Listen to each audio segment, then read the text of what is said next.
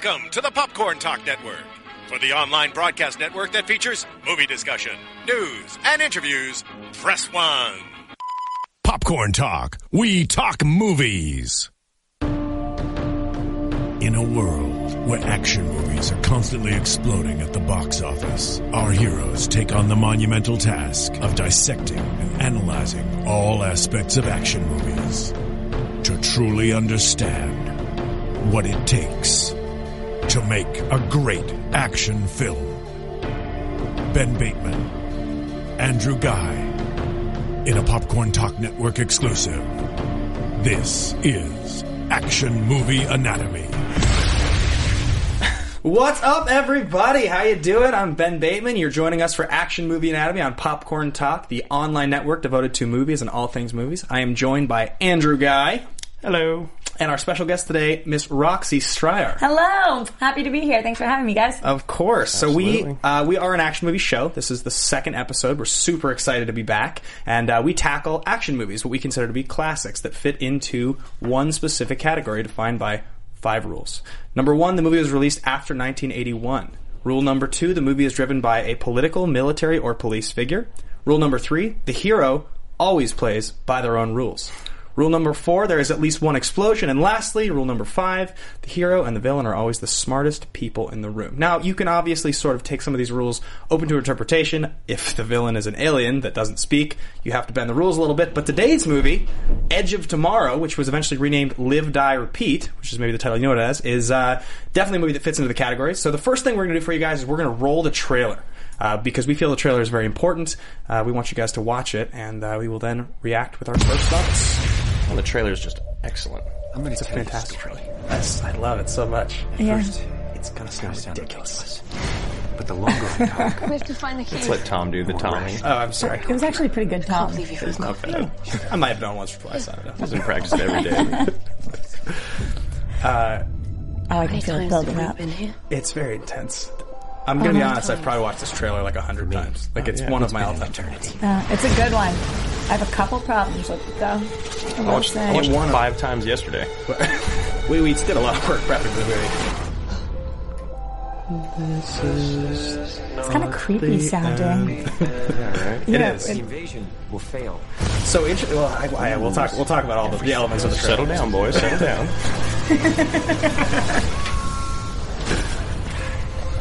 He runs better than everyone. He screams better than everyone. He's the best runner It sounds ever. like a horror movie. Every other Does. soldier. Yeah.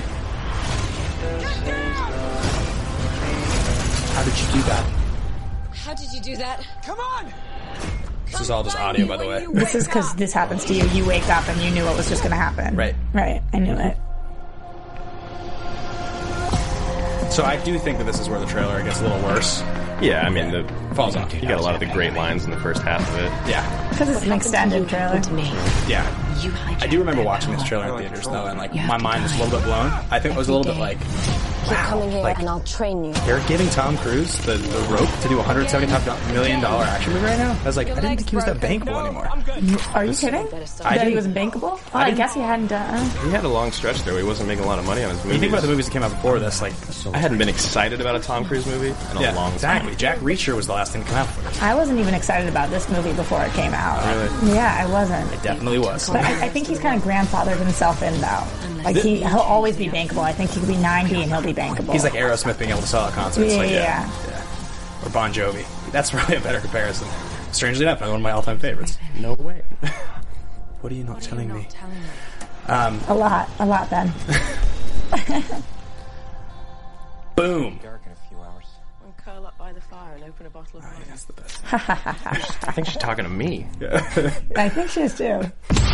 So we can definitely all just like hold our love for Emily Blunt. Well, we'll get there because I'm pretty sure that's what we're all feeling right now. Oh, yeah. So initial thoughts, guys. The reason we wanted to show the trailer here first is because we really feel that this movie, in particular, it's such a good trailer and it tells so much about the movie. You got to think, had you seen this film without the trailer first, what would that be like versus kind of knowing the premise? Because we'll get into sort of what the movie's all about. But what do you guys think first about the trailer and then about the movie?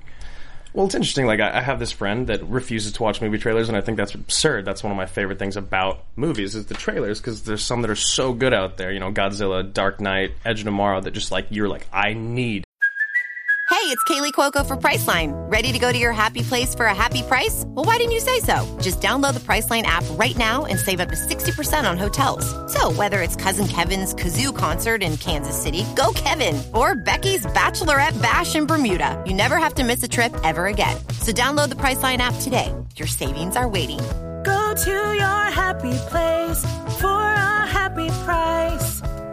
Go to your happy price, Priceline. To see this movie. Right. In this case, since it was originally called Edge of Tomorrow, not Live, Die, Repeat, I think if you didn't ever see the trailer and you went right into watching it, you'd be like, holy crap, did Emily Blunt just die? Right. Did Tom Cruise just die? We're 10 minutes in. Yeah. You know? So I think in this case, it would add to the movie to not have seen the trailer. I thought that the trailer was kick butt, but my problem is after seeing the movie, it didn't for me explain why this was a different movie for Tom Cruise. It looked like War of the Worlds or any of those Tom Cruise movies that have happened in the past, and I was like, oh, okay, I know exactly what I'm getting into, and I didn't know exactly what I was getting into, which was a more vulnerable, softer side of Tom Cruise that I really enjoyed seeing on screen. So I did like the trailer. It was edited well. It really got my attention, but did I think it was a unique film at the time? Definitely not. So this trailer actually was nominated at the 15th annual Golden Globe, or the Golden Trailer Awards for Best Action and Best Summer Blockbuster Trailer. Which I didn't, to be honest, it's not an award ceremony I knew existed. I had no idea. Congratulations to them, yeah. But it's amazing because, I mean, Drew and I talk about this frequently, the best movie trailers ever. Like, we watched the Congo trailer twice yesterday because it's like one of the best trailers of all time. Yeah. It would take two just kidding. Anyway, that movie is amazing. The trailer's amazing, the movie's not. But the point is, I didn't know this was a thing that existed. And had I known, I would have definitely looked into it further and, like, petitioned for this movie to win. It eventually lost to The Hunger Games, Catching Fire, and the Godzilla trailers. Okay, amazing trailers. Amazing trailers, yeah. Catching Fire. Yeah, the Catching Fire one I was a little... Godzilla looks awesome. Godzilla blew my mind. All right. Unfortunately, the movie didn't. Bryan Cranston, like, what's the thing where the door's closing? And he's like, you have to let me in there! But based off that trailer, you thought he was in a huge chunk of the movie, and he really wasn't. So trailers can be very misleading, and I didn't feel like this trailer was misleading, but I didn't think it did for the movie the justice that it needed to do to make people who are sick of Tom Cruise movies go. This is true. That's a good point. Yeah, all right. So the first thing I would think of, and this is, we'll just get into first thoughts. I think that if you were to watch this movie without knowing what was going on, the first thing you notice is that there is zero pretense. In a way that a lot of the movies that, like, the 80s and 90s were all about, if this movie had been made in, like, say, 1994, it would have been like, Tom gets up and has a cup of coffee and pets his dog on the head. And then he, like, goes to his secretary and he's like, I'm headed off to Russia now, or wherever he lands. He lands in Trafalgar Square, so they filmed it, but it's in Europe, right? Mm-hmm. Yeah, so he's like, I'm off to see the general, and General, I'm this guy, and he'd say something really charming, and he wouldn't be sniveling at all like he is. And then you would get into the premise of the movie. Absolutely, because you would need that little bit of a cushion. That's how they did movies back then. That's like how 90s movies started. None of that. I think that's a testament to people's attention spans these days. Definitely. It's like you can't have time for all this narrative, this exposition before getting into it. It's like cut to, action. You know what I mean? Like, there's none of that. Which, right. Again, in the 90s, that's all movies were, the first half an hour. When we were younger, I used to go to the movies, and if I was 5 minutes late, 10 minutes late, didn't really matter. Now, if I am not there to watch every single trailer and for the exact start of the movie, I'm not going to that movie. Completely agree. So this movie gets right into it, and I think what's amazing is, like you said, if you didn't know, I can't really even imagine, actually, the experience of watching Tom Cruise die or Emily Blunt die so quickly. Their face get melted. Like, that was not just a death. That was a gruesome death. But I will say, in watching this several times and prepping for this episode, I love this movie. I remember I saw it twice in theaters, so I've probably seen it a half dozen times now. It's just as good the sixth time as it was the first. And that's a testament to the editing and the filmmaking. It's just as funny. The pacing is just as good. I'm totally sold on it. So...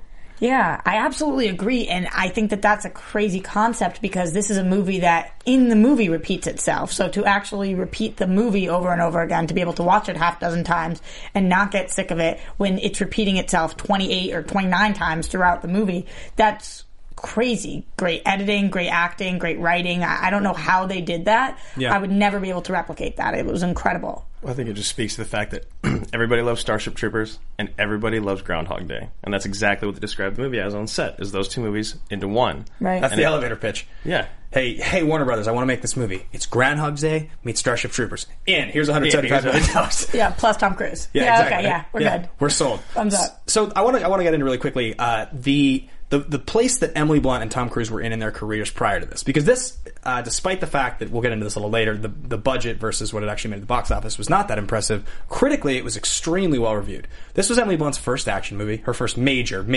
action movie. She was obviously in Looper, and then for Tom Cruise, he hadn't had a hit since Rogue Nation, or since War of the Worlds. Ghost Protocol, I was going to say. Ghost Protocol was very well reviewed and made a lot of money. But aside from that, he had sort of a soft stretch as far as a leading man in big action movies. Like Oblivion didn't do too much. So let's look at the star profiles. Tom Cruise's last sort of 3 big recent movies were Oblivion in 2013, Jack Reacher in 2012, and Mission Impossible Ghost Protocol in 2011. We'll start there. Right. For me, this was the best performance he had of any of those. So I think that it... Big time. Absolutely. Because it was that difference that I'm talking about. Does he always bring his A game? Yes. He does a great job. I've never seen him in something and been like, wow, that movie sucked because of Tom. So I think that these movies... I've seen all 3 of them. I think that some are better than others. But, I think that this was his best. Yeah, I mean, he's acting again. There's the fun Tom Cruise, there's the action Tom Cruise, and then there's those sweet moments that is some of the best scenes of the movie where he's just being legitimate and direct and honest and genuine. I'm actually slightly embarrassed to admit I never saw Oblivion, and I think it's one of the only Tom Cruise movies in his whole filmography that I have not seen. I'm going to jump on the train with you there because Tom Cruise is one of my all-time favorite actors, and I missed Oblivion. I even saw Night and Day, and I didn't see Oblivion. I mean, that's... What do you mean you even saw Night and Day? That's a phenomenal movie. I have not seen Night and Day. It has one phenomenal Cruise scene for anybody that has... There's the scene where the airplane is going down, and Cameron Diaz has gone to the bathroom, and she's coming out. She doesn't know that Tom's just kicked everyone's ass, and he's sitting there as the plane is going down with no pilot, holding 2 drinks, and he's like, little problem I gotta tell you about. It's you're like Tom Cruise. Yeah, perfect. But I like that we've seen Night and Day and we haven't seen Oblivion, and hers is the exact opposite. Yeah, well, great. I think that just shows how awesome I am, and my it really speaks to you guys and your dedication to Tom Cruise, I guess. I should have seen Oblivion. I always intended to. I just never have. I just feel like usually at the start of a film, Tom Cruise is so full of himself, the characters he's playing. Yeah. It's I can do this no matter what it is. Totally. In this movie, we start and he is shaken, has no idea what to do, and is blackmailing people, and it's awful. He runs into the chair on the way out of the office. Yeah, he's great at it. He's fumbling around. Yeah. He's a weasel. He's scared. He's conniving. So we get to see that character arc, which is amazing, and I don't feel like it's always there in his roles, because that's not the point of a lot of his movies. But this one it was. So Jack Reacher, Oblivion, Mission Impossible. So Jack Reacher was... I think a movie with some polarizing opinions. It's a movie that has some really great moments, but overall is pretty comical, and it's kind of in the vein of old school action movies, which is very difficult to do in 2012, which is I think why Edge is so good, is because it takes the old cliches and the old genre and it kind of turns it on its head in a lot of ways. Right. It had a 62 on Rotten Tomatoes. So Reacher, you're talking about? Yeah. Yeah. It's fine. Reacher's actually written and directed by Christopher McQuarrie, who wrote this movie as well as Usual Suspects, which is his most famous writing credit. But I wasn't that impressed by Reacher. I mean, I think we'll probably do it on the show at some point, would be my guess. Why not? Because it is a legitimate attempt with an A-list star at doing an old school action movie. Yeah. For sure. And then Ghost Protocol is sort of part of the whole franchise thing that we're dealing with nowadays, where it's very difficult for movies to be sold anymore based on star power as opposed to franchise power. And that's why that movie is successful. I mean, it's obvious. If Oblivion's not going to make any money and Ghost Protocol's going to make all the money... Right. I mean, other than... I'm sorry to cut you off. Other than War of the Worlds, the Mission Impossible movies are the ones that have always made him the most money, and it's because of his franchise tag. And even War of the Worlds, that's 06. I mean, we're talking about almost 10 years ago now. That era is kind of in the past. I loved War of the Worlds, though. I really did. Except for Tim Robbins. Anyway, keep going. What I was going to say about Mission Impossible 3 is the fact that it got a 90-something on Rotten Tomatoes, a 93, but from the audience it got a 76. You're talking about 4, right? Mission Impossible 4. I think that people didn't love it that much, but they really wanted to. I think that of the most recent ones he's been in, it was pretty decent. And again, it didn't fall flat because of him. Right. But at the same time, I just thought that this was a better movie overall. So, and I think a lot of audience members agreed. Yeah, I mean, I think anybody who's seen, and I was pretty aware of Oblivion. In fact, I think I saw some of it on cable at one point, but I haven't actually sat through the whole movie. I'm very aware of the reactions to these movies. Edge of Tomorrow is here. and maybe Ghost Protocol's like here, and those other two are like down here. Do you think part of that is because going into it, people didn't have very high expectations, and so they go to see Edge of Tomorrow and they're like, holy crap, where did this just come from? Yes and no. I definitely think some of it, it was an expensive movie. It has the exosuits. It's got that big budget sci-fi feel to it. So I think there's a visual appeal for some people, like when it went to video, a DirecTV kind of movie. I think people probably ordered it and watched it. But I think it's a fantastic movie overall, at least the first 2/3 anyway, and I think it stands out so much in its genre that I think people were really willing to accept it. Because it wasn't just like a really great representation of a style we had already seen. Like if Jack Reacher had just been gangbusters good, it would have been like, well, this is as good as the movies that it's imitating from 20 years ago. This is a movie that's never been done before. That's why I think people liked Edge. Yeah, and I actually wasn't that excited to see it, even though I did love the trailer. I still I've been on and off the Tom Cruise train for the last decade or so. But you're being slowly sold as we do this episode. You're back on? I'm back on because I love this movie. I'm really excited for the next Mission Impossible, and also the new project that he's working on. It seems like he could be taking that serious dark role. I'm excited to talk about that one. Let's get to that in a second. But let's hit Emily Blunt's star profile really quickly. So Emily Blunt, her three sort of, I don't know what to call them, hits, but maybe highest profile films that would sort of relate to this genre before this were Looper in 2012, definitely the closest thing she's ever done to this. Right. The Adjustment Bureau in 2011, and The Wolfman in 2010.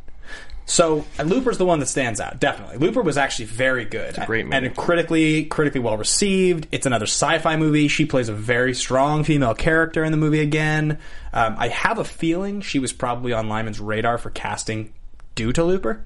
Yeah, I think it was mostly Tom Cruise that got her cast, that pulled her in, but I think that was probably mostly due to Looper. Yeah. Because Adjustment Bureau was good, but I don't think you could have pulled her from that and put her in this and thought that it would have worked, and Wolfman was just, I don't have much to say. Adjustment Bureau was pretty far under the radar. I remember reading the reviews, and Grantland did a funny article I remember a little while back about it. Poking some fun at Adjustment Bureau, and I can see that. Yeah, that movie was not, I don't think it was taken particularly seriously. Better than Wolfman. Yeah, amen. I didn't see Wolfman. It was atrocious. And I was so excited for it, too. Anthony Hopkins, Benicio del Toro, make me a good movie. With The Adjustment Bureau, I had no interest in seeing it all, but I'd actually heard pretty positive things from most of my friends or people that had seen the movie. So I'm interested to see it, but I definitely don't think that that's where they wanted to get Emily Blunt from, was from that specific movie. Sure. So obviously, Wolfman and Adjustment Bureau were not big money makers. Looper, I think, did quite a bit better at the box office than they were expecting, just because it was critically well reviewed, and you had Willis in an interesting role. Joseph Gordon-Levitt's very popular. The interesting thing when you look at these two actors and you look at the movies they've just been in, Blunt's really on the rise. She's really on the rise in her career right now, and Cruise is transitioning into the next phase, I would say. This is him being convincing as an action star. An action star who sort of looks like he's ambiguously in his late 30s or early 40s in this movie. I think that's kind of the role they're trying to sell. Maybe 41. But Cruise himself, I think he's around 50. Or just over now. I think he's over, yeah. They actually rewrit part of the script to match his age once he was cast. Because originally it was Brad Pitt. Yeah. And then they wanted to get Ryan Gosling. Right. And then once Tom Cruise signed on, they're like, okay, we need to make a few adjustments in the script. And him being older is it's so much better, really. Right. And I thought he played pretty young, too. And it didn't seem like there was a huge gap between them, when in actuality there's a very large gap between them. So it's interesting because she's transitioning sort of into a role in her career where she can be almost like a Julia Roberts mid-career, sort of, where she could be sort of on the Oscar train in the next few years, whereas Cruise is almost transitioning, what you're expecting, into the early stages of early 80s Paul Newman, or late 70s Paul Newman. That's sort of what you could expect from him. If he can do it properly, it'll be that kind of thing. Well, maybe he'll get on the Oscar train too then. Yeah, exactly. The most interesting part about her to me was the fact that previous to this movie, she turned down 2 Marvel roles, 2 huge action star roles. One of them as Black Widow, and the other one as Peggy. She's in Peggy Storm. Exactly. And she turned both of them down, and she was very modest about it because she didn't want to come out and say that, because it's kind of a low blow to the actors that actually get the parts. Kate Mara's doing pretty well, and she's playing Sue Storm, but it's Haley Atwell for Peggy Carter, not for. Oh, I thought Storm. you were talking about for Sue Storm. No, for Peggy Carter, and the other one would be Scarlett Johansson. Right. So those would be 2 huge action star roles that she turned down for one reason or another, scheduling or whatnot. But then for her to take this role, I think it must mean she really believed in the script or something, because she clearly wanted to do an action movie, just not exactly in that 100%. So let's get into sort of her involvement in the production development on the movie. So it's directed by Doug Liman, written by Christopher McQuarrie, though the original, it's taken from a manga that was then written by a guy named Harper. Dante Harper. Who the script was sold for $1 million. $3 million. No, $1 million in 2010, and then they sold it again later. For $3 million. Yes, for $3 million. So he's like a developer guy, he's a writer, but he doesn't have any major action movie credits on his roster. Right. So this was a big moment. And the whole adaptation, obviously, like we said, Brad Pitt was cast in 2011 before Cruise was brought on for the role. But it's interesting to look at Lyman. And how Lyman ended up the guy that's directing a $175 million action movie. That's the biggest budget movies that he had made were Mr. and Mrs. Smith and Jumper prior to this. Right. And while Jumper was panned, Mr. and Mrs. Smith was pretty well reviewed. Yeah, absolutely. $175 million is an enormous amount of money. That's a lot. That's like directing Dark Knight Rises or something like that. Right, yeah. But they knew him from Swingers, right, and from Go, which are both great movies, and they're kind of in that same. Well, Go's kind of in the same pacing of this movie. It's kind of funny, but it's still kind of intense and serious. Same with Mr. Smith. He kind of banks on this comedic action superstar movies. Right. People were worried about him going into this because he is a fan of the shaky cam and that is his style. But then when this came out, nobody was worried about him directing anymore. I think he nailed it. He was the perfect guy for this. Yeah, so this is sort of funny. There's a phrase thrown around called Lymania that people use with him because he's notoriously difficult to work with. I like that. Yeah. So Bourne Identity went, I think, about $15 million over budget. Mr. and Mrs. Smith went about $24 million over budget. There's stories about Lyman and just sort of there's ghost stories about Doug Liman. Things like him keeping his crew late while working on, I believe, Bourne Identity to light a forest in Europe so he could play paintball. That's a true story, apparently. Wow. He was so far over budget for Mr. and Mrs. Smith, apparently he he blew up his mother's garage with a hand grenade in lieu of a scene. This is another story I heard. You think he asked mom for permission? Now, I'm not going on record saying that any of this is necessarily true. Right. Maybe some of these things are No, I would have to believe it because I've watched a lot of interviews with him, and honestly, he's in his own little world sometimes. People will ask him questions. He doesn't care whatever you ask. He's just going to answer whatever he wanted to talk about. He does not care. So I could see him being in his own world. And he's on record as saying, you can't threaten me by taking away my career. I made a movie for $200,000, Swingers, which was very successful and I very much enjoyed. I'll go back to doing that if I have to. Mm-hmm. So he doesn't care. There's a great story from the set of this movie where Emily Blunt is tense and it's early on in production, and apparently she looks at him and she says, "Relax, I've never made a movie like this before." And he yells back at her, "Neither have I." I love that. Everybody instills confidence. But here's my favorite part of the story. You have terrified Emily Blunt. You have Doug Liman, who's like, everybody's like, "You've never what?" And then Cruise jumps in there and he goes, "Wait, stop. I love that you just said that. I want to see you work through this problem. This is interesting to me." And I'm like, everything about this is just amazing. Tom Cruise is amazing. Doug Liman, Emily Blunt. It just blows my mind. Tom Cruise is just the man in this movie. That's what that means. Did you know that he threw $100,000 after party for the movie that he didn't even attend?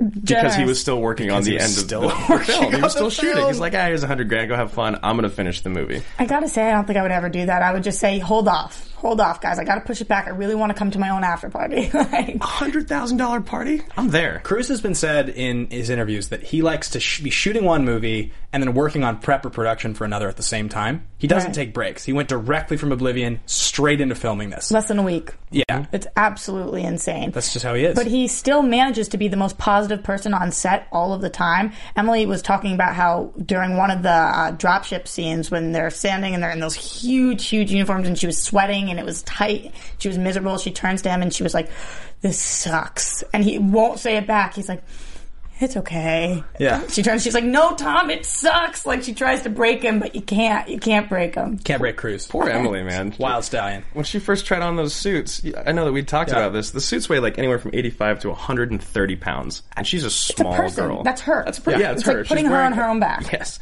So, one of the first days she tries it on, she just broke down and started crying. She's like, "I have to shoot in this for the next 5 months." Well, here's a story for you. So during filming, the original writer of the manga, whose name is Hiroshi Sakurazaka. I hope that was good. That right. No, that was really killed that. You did. Better than I could have done. He wrote All You Need Is Kill. he went to visit the set to try on one of these exosuits. And for anybody who doesn't know, the exosuits were real. They're 100% real. No CGI involved. Yeah, no CGI. They were big metal, sometimes with foam and sometimes with other armaments to make them over 100 pounds. He shows up to set, and he wants to try one of these things on. So they feature him in a scene as an extra, and he tries one of these suits. Amazing. And he's in the background. After 10 minutes of filming, he was like, I'm exhausted, I have to take this thing off.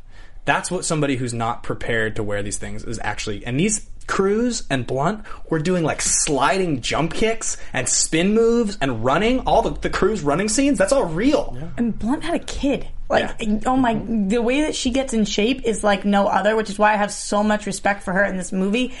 I just think she's incredible, and she looked incredible in the way that she was able to, for 5 months, wear a 100-pound suit. I could never do that. That's in crazy town. Do we all want to reference the yoga move? Because I think we all want to reference the yoga move. That's all I've been thinking about the whole time. I didn't even hear anything you said after you talked about her being They showed it in the trailer. They showed it in the trailer at least once. They showed it in the movie like 2 or 3 times. Yeah, it's like the most memorable. Like she's just, amazing. So she was out to dinner with Lyman, and she was there, and he was like, "What should we do? How do we introduce you?" And one of her co-stars was like, "Hey, do that yoga move that you do." And she was like, "Let me show you." Like literally out to dinner, got down, did it. He was like, "That's it. That's what we're doing." What a yogi kind of thing to do. Amazing. Unbelievable. So moving on really quickly from McQuarrie, just to wrap the writing. So this is a guy who obviously rose to prominence writing Usual Suspects. He's now sort of, he's in with Cruise because he wrote and directed Jack Reacher. He also wrote and is directing the newest Mission Impossible, MI5. That's an enormous project for him to be directing. So Cruise must be a huge fan at this point. You think that Cruise is a fan, or you think he's a fan of Cruise, or both? I think both, right? I think in the Tom Cruise world at this point, if you're like heavily involved, if you're writing and directing a movie he's starring in, I think Cruise has got to be a pretty big fan. Because Cruise is the major producer on all those movies now. Yeah, that is true. Yeah, at the end of the day, he could, even if he wasn't the major producer, he's Tom Cruise. If he doesn't want to work with someone, he probably won't be a part of the movie. Yeah, but I understand why he's a fan, though, because I'm a fan, too. Yeah. I think he's doing great. Edge is, awesome. I mean, great. Can I jump in and talk about the writing real quick? Yeah, go ahead. So we were talking about Hiroshi a little bit ago, and we talked about how McQuarrie was the real writer of the movie. So in the original manga, at the end of the movie, Tom Cruise, essentially, Cage, has to kill Emily Blunt. They have to have a battle to the death, right, or else the days will keep resetting over and over and over. I think that that's a better ending to the movie. Like, if Tom Cruise kills Emily Blunt to save the world from going over and over and over, and then he becomes this decorated war hero. Because he kind of missed that at the end of the movie. He doesn't even know who she is anymore. Yeah. He's not recognized for anything that he's done. It kind of leaves me wanting. Well, I haven't read it, but I believe in it. They both are... She's still going through the same thing, and they're both going through this and resetting it every single day. So I think that the whole movie would have had to have been different for that to be the ending. Although I do agree with you that the ending did leave a little something to be desired. I don't know how he would have gotten to that place, because in this version, why would he have had to kill her? I think we're talking about a sci-fi movie that involves time travel and things that are completely unexplainable, really. Right. So I think you could have written any number of reasons that he would have had to kill her. That's true. What you would have had is a similar scene to the ending of one of my favorite films, Warrior, Tom Hardy and Joel Edgerton, the fighting movie. Do you like Tom Hardy? I'm a fan. Where the two brothers have to fight, and Joel Edgerton, who's like sort of the underdog brother, he has to beat Tom Hardy in the ring to win the money and ultimately expel the demons. It would have been the same thing. It would have been the same moment of like, maybe Emily's like, "You have to kill me, Tom." He's like, "I won't do it," or something like that. And then she's like, "You have to do it," and he stabs her and she's dying and he's holding her in his arms, because that's in the book. He's holding her in his arms and she dies. It's really sad. It would have been a great ending. You guys are kind of morbid. So, they went into production on the movie. With the ending, they hadn't finished the script. They started production without an ending. And Lyman had 5 different endings written. Oh my gosh. He kept hiring writers to rewrite the ending because he was unhappy. He just didn't like the third act. And I'm going to be honest, I don't like the third act. That's what I want to tackle that now while we're talking about the writing and the production. I hate the ending of this movie. Hate. It's not just a dislike. You really hate. It's because, to me, up until the point that basically the action starts about 25 minutes before the end of the movie, to me this movie is like upwards of a 9. And in my book, 10's unattainable, so 9's about as good as it gets. Like, this is like a 9.4 to me, to the point that starts. And it literally drops the movie to like below an 8, maybe even like a high, like a 7.6, 7.7 for me by the time it's done. How'd you feel about the end of the movie? Well, we just rewatched it, obviously, recently, and there's this stretch from about an hour 30 to an hour 45-ish, where it does that to me too. Like, I think that at the very end it kind of pulls it back together, but there's that like 10-15 minute stretch where I'm not into it. I don't believe that all these people that don't know who Tom Cruise is, just met him that day, is going to follow the Full Metal Bitch, as she's called in the movie, right, to battle just based off of like, you know, I'm going to tell you a story, and I know these things about you, and you're imitating your friend that died, and you are this and that. It just seems it's not real. And then after like 3 or 4 minutes after that, everyone's like on board. He's like, well, what do I do if I see an alpha? You take one for the team, you know. And then the guy's like, okay, sweet, I'll do that. Yeah. Right, yeah. Totally. And then the guy that's the most skeptical is like, no, you've got to do it. You've got to finish this. I'm going to stay. And he ended up sacrificing himself and dying for it. It was kind of unnecessary that he did that. He didn't really need to sacrifice himself there. To take out like 6 mimics with like a bomb. Right. There's like a million of these things. I know. But I will say that I try to bring this to the real world and think about myself. And if somebody came up to me and was like, here's what I know about you. Here's what I know you've done. Here's what I know your name is. This is what's going to happen tomorrow. Are you with me? I think I'd say yes. Like, all right. You know everything. I don't know how you could possibly know that, so I'm in.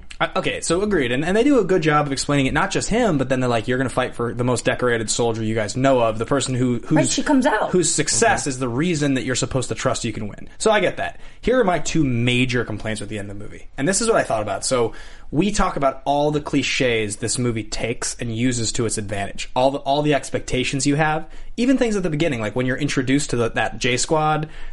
That's a very, like, cliche sort of army stereotype, right? So you're like, okay, I'm in. This is sort of funny. And then as soon as the dying starts happening over and over, you're like, this is great.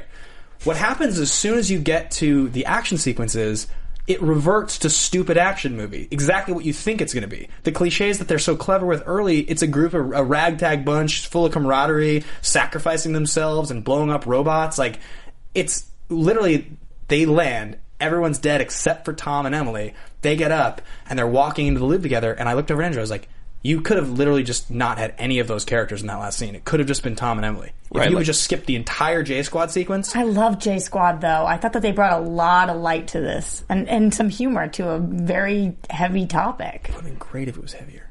It would have been great. Yeah, you just want a lot of depth. I get that. My biggest issue with the ending was the fact, and this could be very sci-fi, I don't know, time travel paradoxy, but the fact that they start the day over again after they do what they do, and then they start the day over again. But if they were going to start the day over again, then that wouldn't have happened, and they would have had to do the same thing, but it would have happened because they already killed them. So it's like, it's very complicated. That's the other major complaint, right. And that's the biggest one that people complain about is, so he dies, and, sorry, spoiler guys, well, he dies 100 times, but he dies, and then he gets covered in some, like, Omega gook blood. Yeah. When he wakes back up in the helicopter before any of this has happened, but it's already happened, sort of, it doesn't make any sense. It resets to a totally random point that doesn't reflect any of the logic they've sort of beaten into our heads. Right. And that's, I think, probably why Lyman didn't like the ending, probably because he couldn't decide how, like, and yeah, whatever. I mean, it's still awesome. I love the movie. I'll watch it again. It's just, I just think it drops a little at the end for me from being like perfect to just like very good.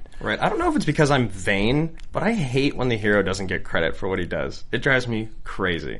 Oh, you wanted everybody to bow down. Oh yeah, it's Tom Cruise, and he just saved the world. He needs some respect. With a little help.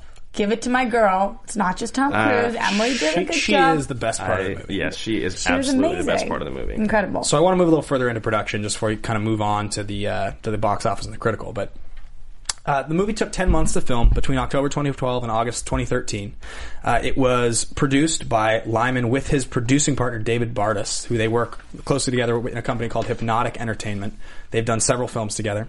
The producers on the movie, there's a few, including Lyman and Bardis. The biggest, though, is an industry mega producer named Bruce Berman. Now, guys, audience, if you haven't looked up Bruce Berman, just go ahead and IMDb him and see what he's the EP on. Just a bunch of little films, some little indies. A couple, just 4 that stuck out to us out of the 80 some odd that are listed are American Sniper, Mystic River, Ocean's 11, The Matrix, and Training Day, as well as Edge of Tomorrow, and about, I don't know, 70, 60 other movies that are phenomenal. Now, that could be underselling it even. Yeah, right. Like, there was a minute where I was like, okay, maybe I just don't do the whole like EP research as much as I should, so maybe there's a ton of these guys that are just money guys that invest in movies. But at the end of the day, you still have to know what you're investing in. Mm-hmm. And when you invest in 80 plus movies in your career and like 79 of them are mega hits, like classic mega hits, I don't know what this guy's doing right, but he is the CEO of Village Roadshow Pictures. Somebody's given him a lot of good information, or he's just a genius because...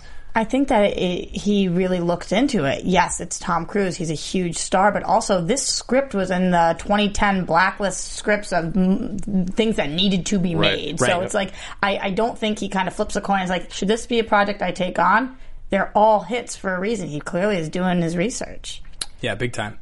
Big time. And I think, it seems like Cruise says this in his interviews, but I think a lot of people have a lot of faith in Lyman, even though this whole Lymania and difficult to work with thing, which maybe is more of a myth. I don't know. I watched a lot of interviews and read a lot of articles. A lot of directors are crazy. He just seems like he's a guy that's very, very passionate about what he wants to do. And he has the way that he wants to make the movie, and he doesn't want to do it the studio's way.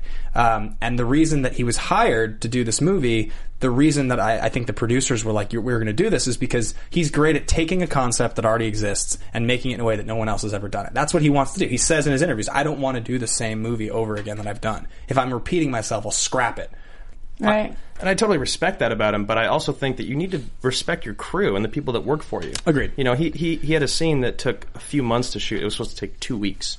Yeah. And during that, he had 2 crews working day and night, 20 hours a day, nonstop, 7 days a week. Big time. I get it. That happens in movies all the time, but if he was just a little more organized, I think people might like working with him. It could be true, but as an audience member, I have to say I appreciate him being a perfectionist, because we don't know what the result would have been if he hadn't pushed it to be a few months and he had been like, my crews worked too long. That was good enough. Fair. And you hear about a lot of these difficult directors. His next film, actually, which I'm very excited about, is called Mena. And it's also starring Tom Cruise, so clearly they must have enjoyed working together. BFFs. But it's a film about a pilot who lands work for the CIA and works as a drug runner in the Deep South during the 80s, and Cruise headlines as the pilot. So there's 4 other actors listed. One of them is a guy who was just in Ex Machina, and he's in the Star Wars 7.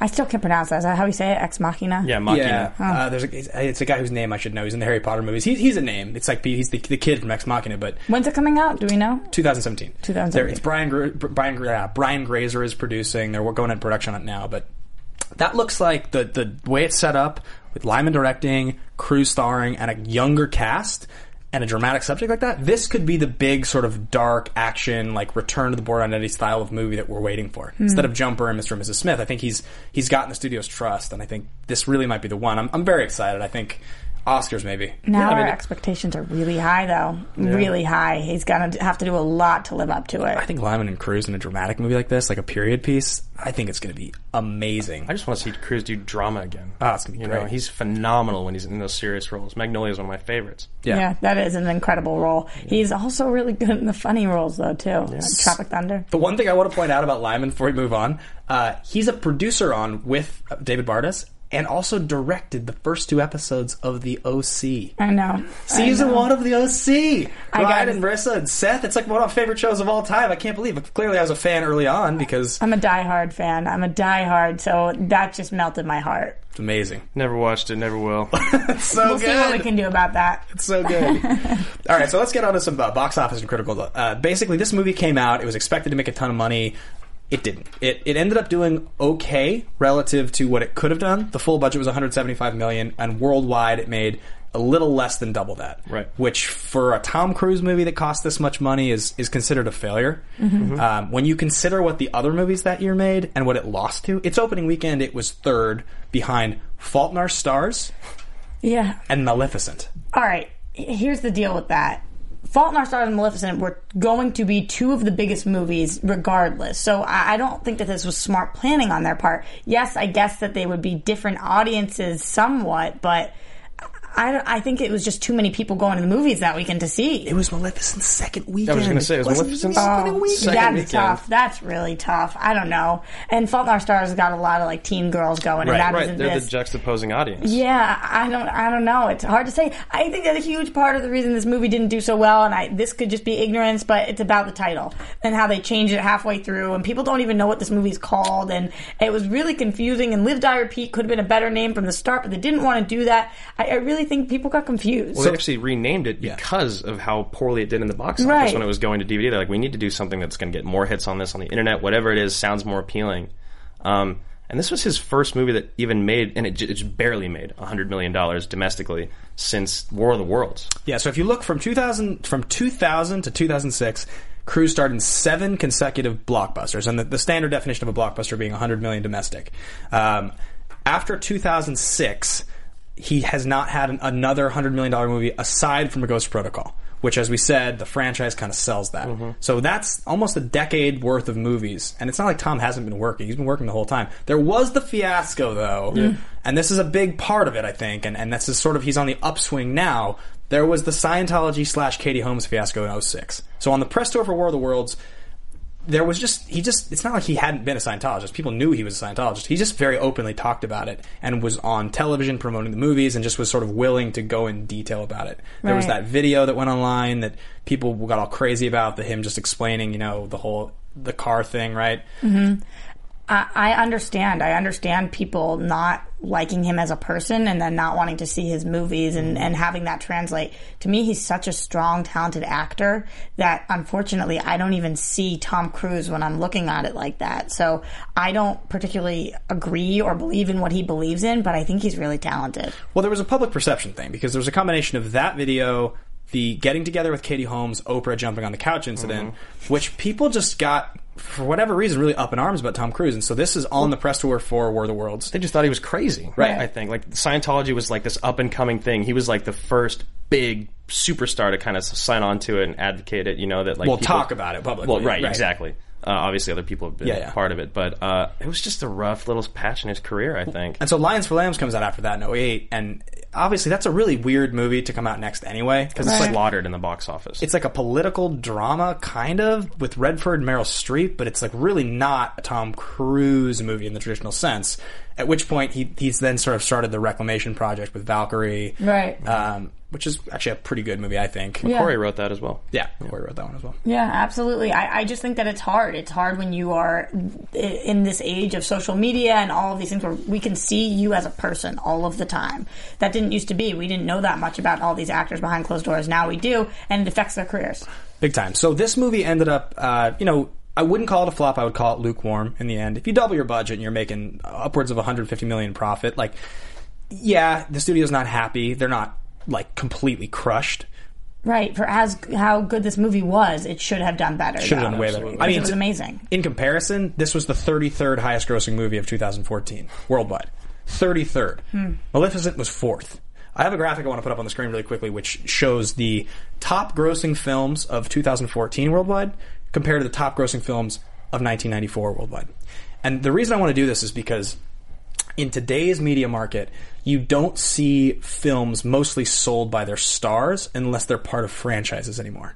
If you look at the top grossing films in 2014, you have Transformers Age of Extinction, Hobbit Battle of the Five Armies, Guardians of the Galaxy, Maleficent, Hunger Games Part 1, Mockingjay Part 1, X-Men Days of Future Past, Captain America Winter Soldier, Amazing Spider-Man 2, Dawn of the Planet of the Apes, and Interstellar. Yeah. Of those movies, you can make an argument that 8 of them are part of franchises if you consider Guardians of the Galaxy part of the Marvel franchise. Yeah, definitely. 8 of 10. And the other ones would be Interstellar was not, and Maleficent was not. Right. If you go to 1994, I won't list the full list of movies, but it includes Lion King, Dumb and Dumber, Speed, Interview with a Vampire, cruise movie. Only Clear and Present Danger, which was the 10th highest grossing movie in 1994, is a Jack Ryan movie, so you could sort of say it's part of a franchise. Right. But not a lot of people even know about that franchise. Ultimately, it's not at all. That's 20 years, and that's an enormous difference. Right. It's the direction that we're going in film. I mean, it's got to be a franchise, tentpole, massive thing, and that's just how things are working right now. For better or worse, it's kind of like Get On Board, which makes me wonder about this movie and if there would ever be more and a bigger franchise going on. Yeah, absolutely. I think the other thing that's interesting about this is Cruise at some point in his career would have been considered for the starring role, and let's just list these movies, the 2014 list. Transformers, the Mark Wahlberg role, Cruise would have definitely, he could play that now.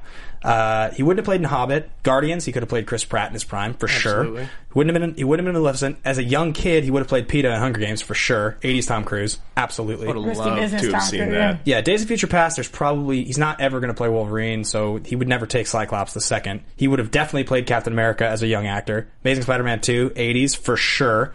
Dawn of the Planet of the Apes is ensemble, he probably wouldn't have been in it. And Interstellar, that's he could play it now. So I just don't think Tom Cruise would get any of these roles. Not because he wouldn't be offered them. I just feel like it's sort of not his brand. It's weird, for whatever weird reason, he doesn't mesh with where movies are right now. That's really interesting. I don't know if I just never thought about it like that because I think of him as such a mega star. Right. That I think there are things of his choosing. But I think he could get any of those. I mean, okay. Or some of them at least. No, like, I don't think he would. Like, I think if they offered him Transformers, Mark Wahlberg... You think he would say no? I don't think he'd do it. I think he would take Interstellar. That list, the only one that I would see Tom Cruise at this point in his career wanting to do would be Interstellar. What are you... I was an Interstellar fan. No, I didn't like it. I love that movie. I just want to start, like, humming the theme song. All right, we got to move on because we want to get to the ultimate action scene, and we also want to kind of get to our last little fun rapid-fire subjects. But the ultimate action scene, we've almost sort of talked about at length, and the funny thing about this movie is it doesn't have a true single scene that is the ultimate scene because it cuts so frequently. And because it's the same scene over and over again a lot. So we're going to cue it right now and sort of just narrate as it goes, but it's essentially the scene where it starts with Cruise waking up and realizing he's in a loop. So he goes and he starts explaining to his like barracks and whatnot and Bill Paxton and the other soldiers who he is and what's going on and why they have to listen to him. Right. The reason I think this... It's this, and then the next chunk of it, which we'll show in a second. Or maybe we're kind of running low on time, so maybe we won't. But the reason that I think this represents the movie so well is because it's the premise that what I call movie star comedy, which is guys that are so charismatic, they're so good at what they do. It's like Cruise can just be fully invested in the premise, but he's so good at it. He's so Tom Cruise-y. It's where he actually starts to be Tom Cruise. You know, he's not that guy anymore who's afraid to go out there. He's like, holy crap, this is what's happening to me. All right, problem-solving Tom Cruise needs to step in. I love seeing him like that. Yeah, it's amazing. It's like, Andrew and I were watching this, and I was like, this is Cruise at his cruisiest. Yeah. He's cruisiest. Yeah, it's like, a this great is adjective. the ultimate Cruise scene. It's like, you know, it's like what I'm about to say is very important. Like, yeah, I know. I really think it's wonderful, and just the juxtaposition of this with how he started, I can't believe that he did that. And the editing in this scene was out of this world. Yeah. Oh, yeah. So good. So much credit for them. Yeah. So you have this, which then goes into him dying over and over again, which is the ultimate comedy of the movie. That's what kind of just makes the movie, right? That's the plane, the truck. Yeah. Just like Emily Blunt stealing the battery from him is great. Yeah, and it's just hilarious. And I think if you had... His face. What are you doing? If you had to boil the movie down to sort of what it's about, what makes it funny, it's this sequence. It's Cruise sort of having to just like battle with what's going on in that funny way. Yeah, and the audience asking, how many times has he done this? When he's finally saving Emily, shoots up, shoots left, shoots right, whatever it is. I'm like, holy crap, how many times have we been here? Yeah, that's one thing I love about this movie is that it's just like a video game. And I know that a lot of us played video games in the 90s growing up. You save the game, you die 100 times trying to figure out how to beat it, and then you go back there and you got, I have to do this, I have to shoot here, then I have to turn left here, then. You know what I mean? Like, that's what I love about this movie. It's like watching a video game. Right. And his reactions in the scenes when he's dying, oh man, like it's totally like a guy playing a video game. Yeah. You know what I mean? It really is. He killed it. So yeah, I don't think we'll show the second half of this just because we are going to run out of time, but a few things I wanted to throw in about this scene. Time? Oh, we have... I guess we do have time. We do have time. The boss said so. Because I do actually really want to cover this scene because I think it is the biggest one. So, and there's some comedy in it too, which I love. Oh, 100% comedy. And the music, it plays with us. It's like it goes back when he goes back. So cool. Yeah, Stephen, you can cue the second one as well. If you we'll just talk over that as well. So each cast member had 4 handlers for their suits. 4. And they're each of the main guys. And so at the beginning of production, when they're filming this stuff and they're doing all the scenes in the exosuits and the running, which is this is partial of what took the 3 months. It took 30 minutes at the beginning to put them in their suits.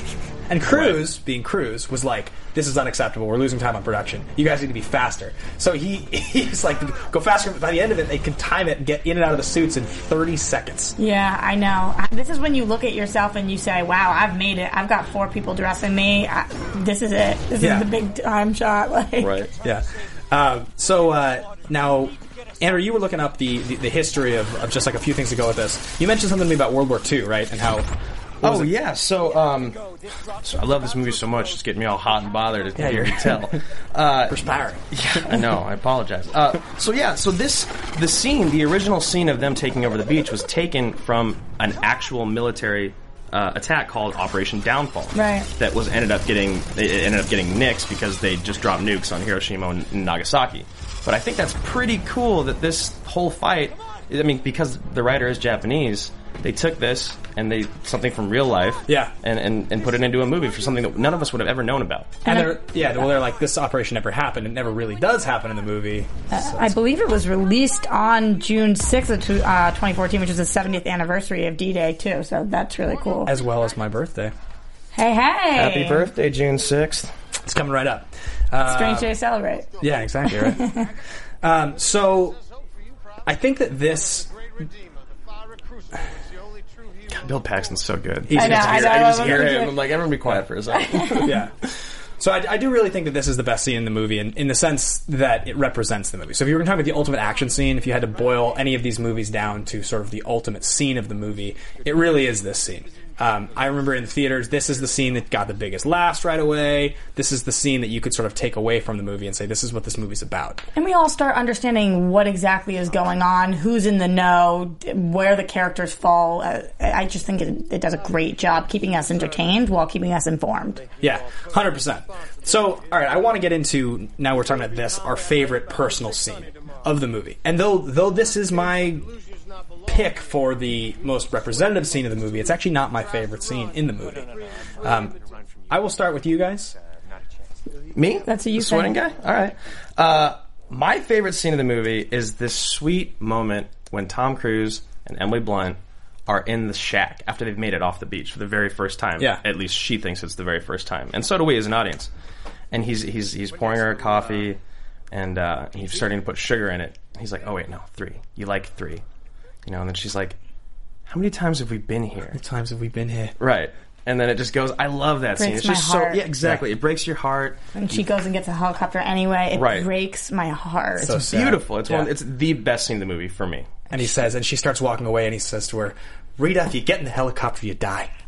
This is as far as you go. As far as you ever go.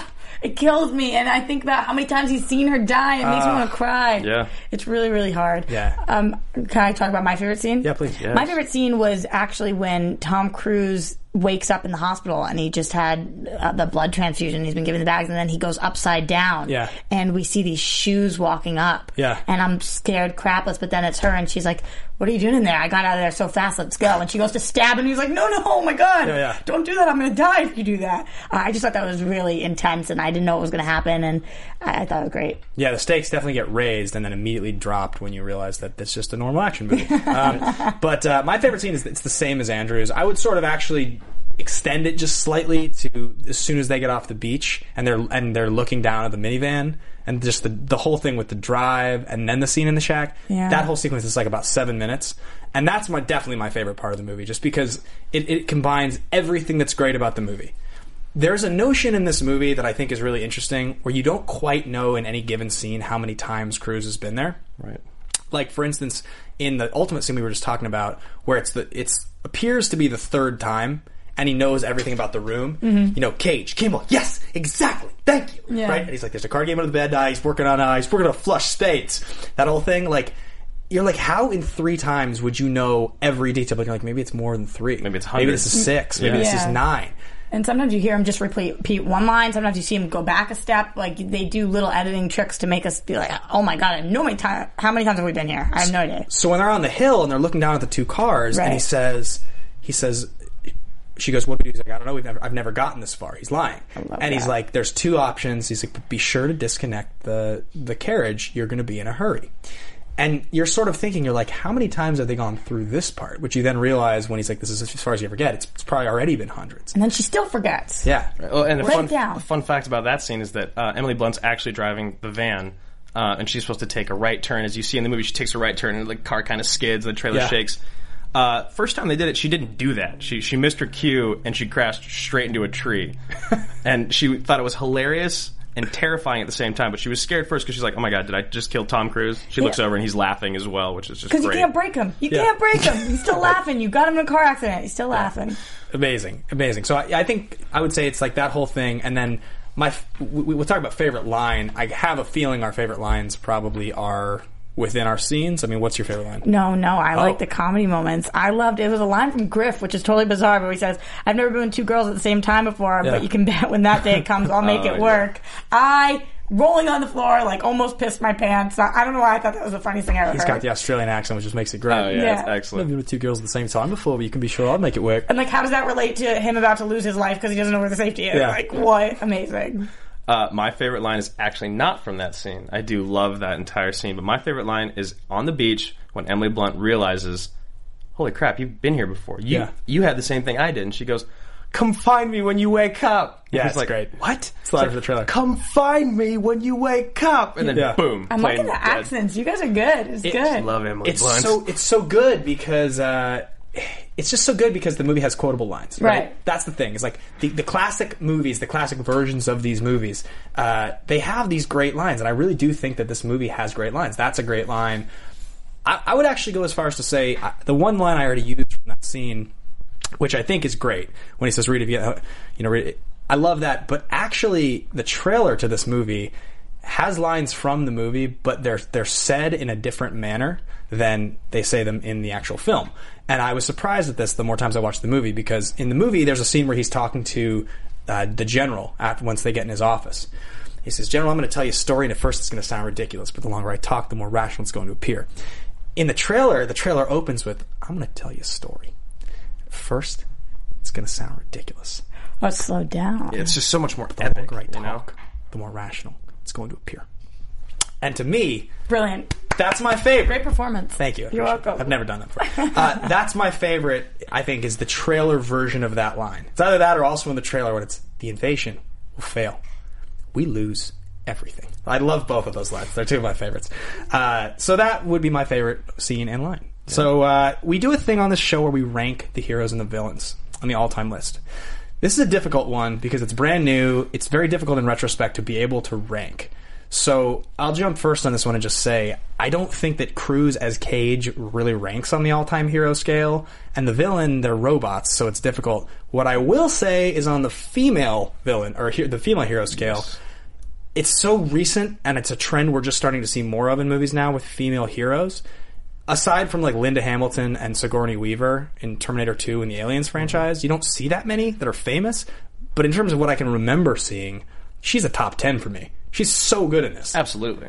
I completely agree. She's amazing. She's right up there with any of these action stars that like Zoe Saldana or Angelina Jolie or Halle Berry, any of them. I think that she crushes this role. And like you said, there's not that many people to compare her to from the past. There's only really in the last 10 years been this kick-butt woman. I mean, even like, okay, I don't really, well, I'll let you jump in first. Go ahead. About my ranking? Yeah. Oh, yeah, I put her in the top 10, and Cruise's Cage, I don't even, top 1,000. I don't know. It's a funny one because, and I don't want to get into this as a longer conversation, when you talk about like the all-time Cruise roles, it is a really unique Cruise role, so it's definitely worth considering, and we may sort of think about this in the future as like this great action lead because it's such a unique lead, but for right now it doesn't rank for me. So you think that this character himself, Cage, is like a very memorable Tom Cruise character? Like when you look back at his career, you'd be like, oh yeah, Edge of Tomorrow, Magnolia, yeah. You know, you think it's one of them? Well, I've had the conversation a couple times recently about top 10 Cruise movies and then top 10 like cruisiest Cruise, and I think this is like a great example of like a very unique interpretation of Tom Cruise in a movie in this great way though, because like we said in that scene where he's like, yes, exactly, and he's basically just doing the scene from Jerry Maguire except in this movie. Is that the cruisiest Cruise, Jerry Maguire? No, that's close to it. That's pretty dang close. Jerry Maguire is really cruisy Cruise, yeah. I mean, there's a few that cruising I can think all of. day. Yeah, he's just cruising. Yeah. For the record, guys, I have this idea. It's called Cruising for a Week. I'm just going to, for 15 seconds, I have this, like, I think it's hilarious, the idea that, like, basically everything Tom Cruise says He's tried this before, is the by most the way. important thing in the world, right? He basically is like, Roxy, if you don't do the show with me, you're going to die. That's, like, essentially what Tom Cruise sounds like. Absolutely. So I would say yes, okay. I have this premise that if you were to go around for a week and you just dress as myself, and every single interaction that I have with anyone, I just speak like Tom Cruise. It is great to hear you say that. Everything I'm doing, whether I'm working at a restaurant selling a burger, whether I'm picking a buddy up, taking him to the airport, whether I'm being like, Andrew, this afternoon, we have to work on our outline. You would end up on top. Well, my question is, like... don't encourage him, please. I think if you had somebody, like, film you, go around with you as, like, a crew the whole time, and you could cut together, like, this hilarious 5-minute doc, I think it would go viral in a second. I think if you really did it, and you, like, framed it, Cruising for a Week, I genuinely think that I could do it. More importantly, I think your life would be in great shape. People believe you. People buy it. If you talk to them like that unflinchingly. Oh, incredibly convincing. I've tried this. Oh, yeah. You end up with a model, a millionaire, big house, totally. Ben, I think you should convince people to rate and comment on iTunes with that voice. Oh, yeah. Oh, no. Steven with the segue. You gotta do it. All right, here we go. I'm on the spot now. I'm gonna get my best. Guys, I want to talk. I'm gonna tell you a story. It's about something called iTunes. We need your help. We need you to rate and comment and subscribe on iTunes, YouTube, and SoundCloud. It helps us do the show. If you stick with us and you come back every week, you subscribe to us on Twitter and on iTunes and on SoundCloud, we will get back to you every time. Every time. Or else what happens to them? Tell them they'll die, Ben.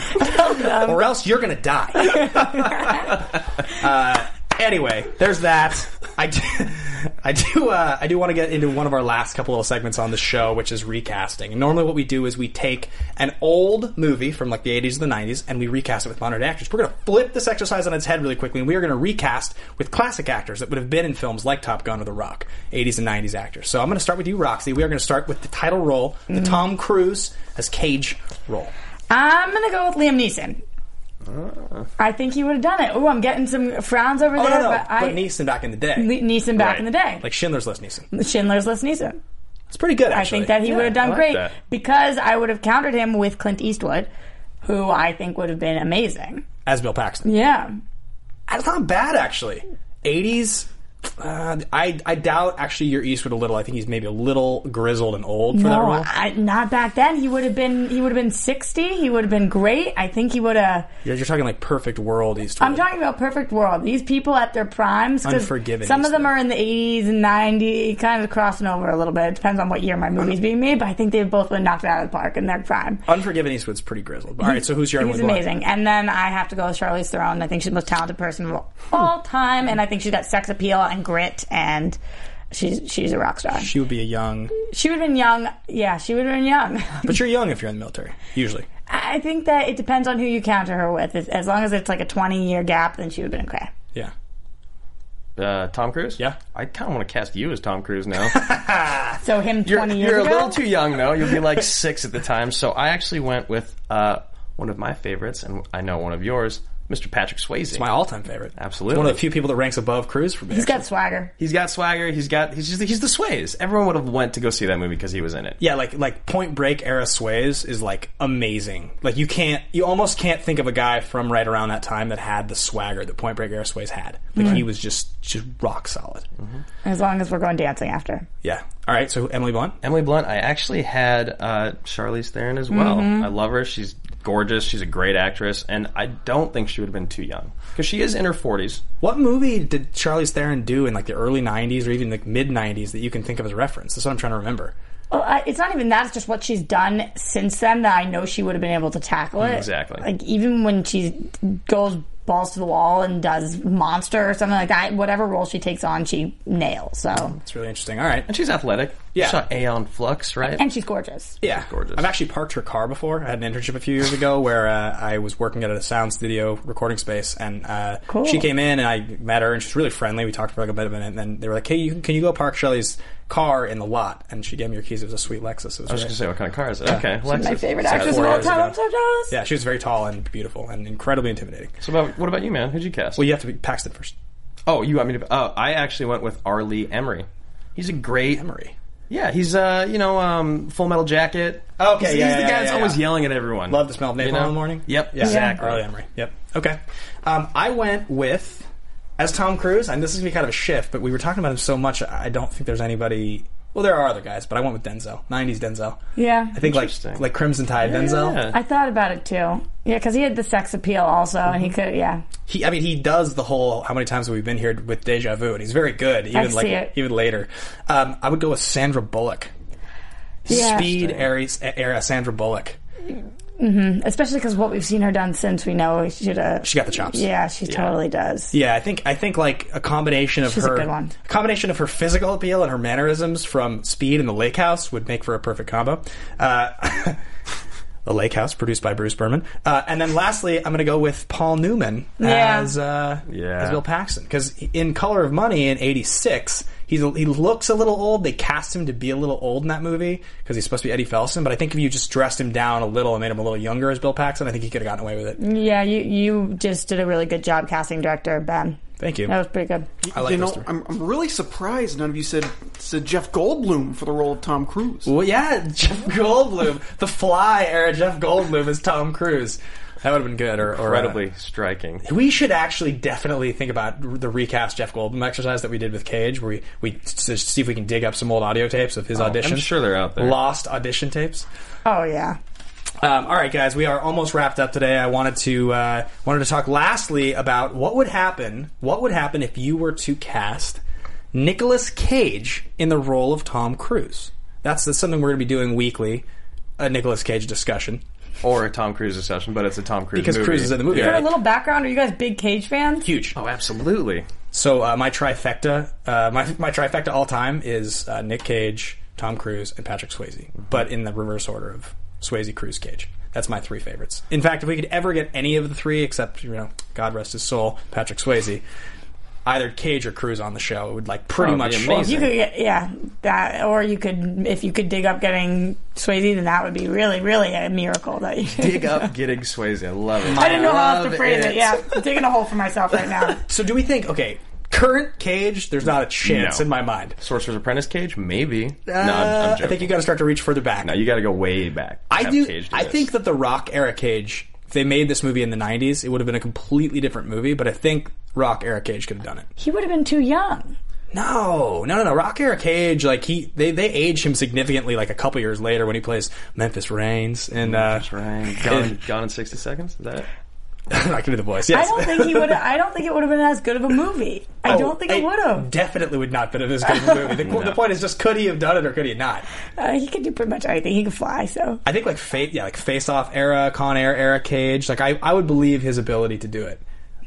There's those sweeping scenes of melancholy where he frowns in Gone in 60 Seconds, the sweet camera sweep where he's frowning. He's my brother's in trouble. Those scenes where I'm man, you throw the right music, you give me the exosuit. The slightly balding, that's just the slightly. But I would want Con Air era Cage hair, Sorcerer's Apprentice Cage hair. Couldn't do it. It would be too absurd. It would be absurd. Your guys' Cage is Keanu Reeves. That's how I feel about Keanu. Oh yeah, huge Keanu. Yeah, that's how I feel. The invasion will fail. Yeah, yeah, it would have been a little monotone, but Keanu Hardball would have done a great job with this. So Hardball era. Yeah. I got a question for you guys. Yeah. What do you think? How do you think the movies would have done if you replaced Tom Cruise with Matt Damon and switched with Elysium and Edge of Tomorrow? So you take Tom Cruise, put him in Elysium, and would that have made that movie not as much of a flop, and vice versa? No, Elysium would have flopped exactly the same, and this movie probably would have done slightly better. Really? Yeah, definitely, because everybody loves Matt Damon. Yeah, I actually no. I take that back because I take that back because I think that if you were to spend that much money and put it behind Matt Damon, if you were to spend $175 million on Matt Damon, the precedent for Matt Damon to be the front runner on a near $200 million action movie does not exist, where it does for Tom Cruise.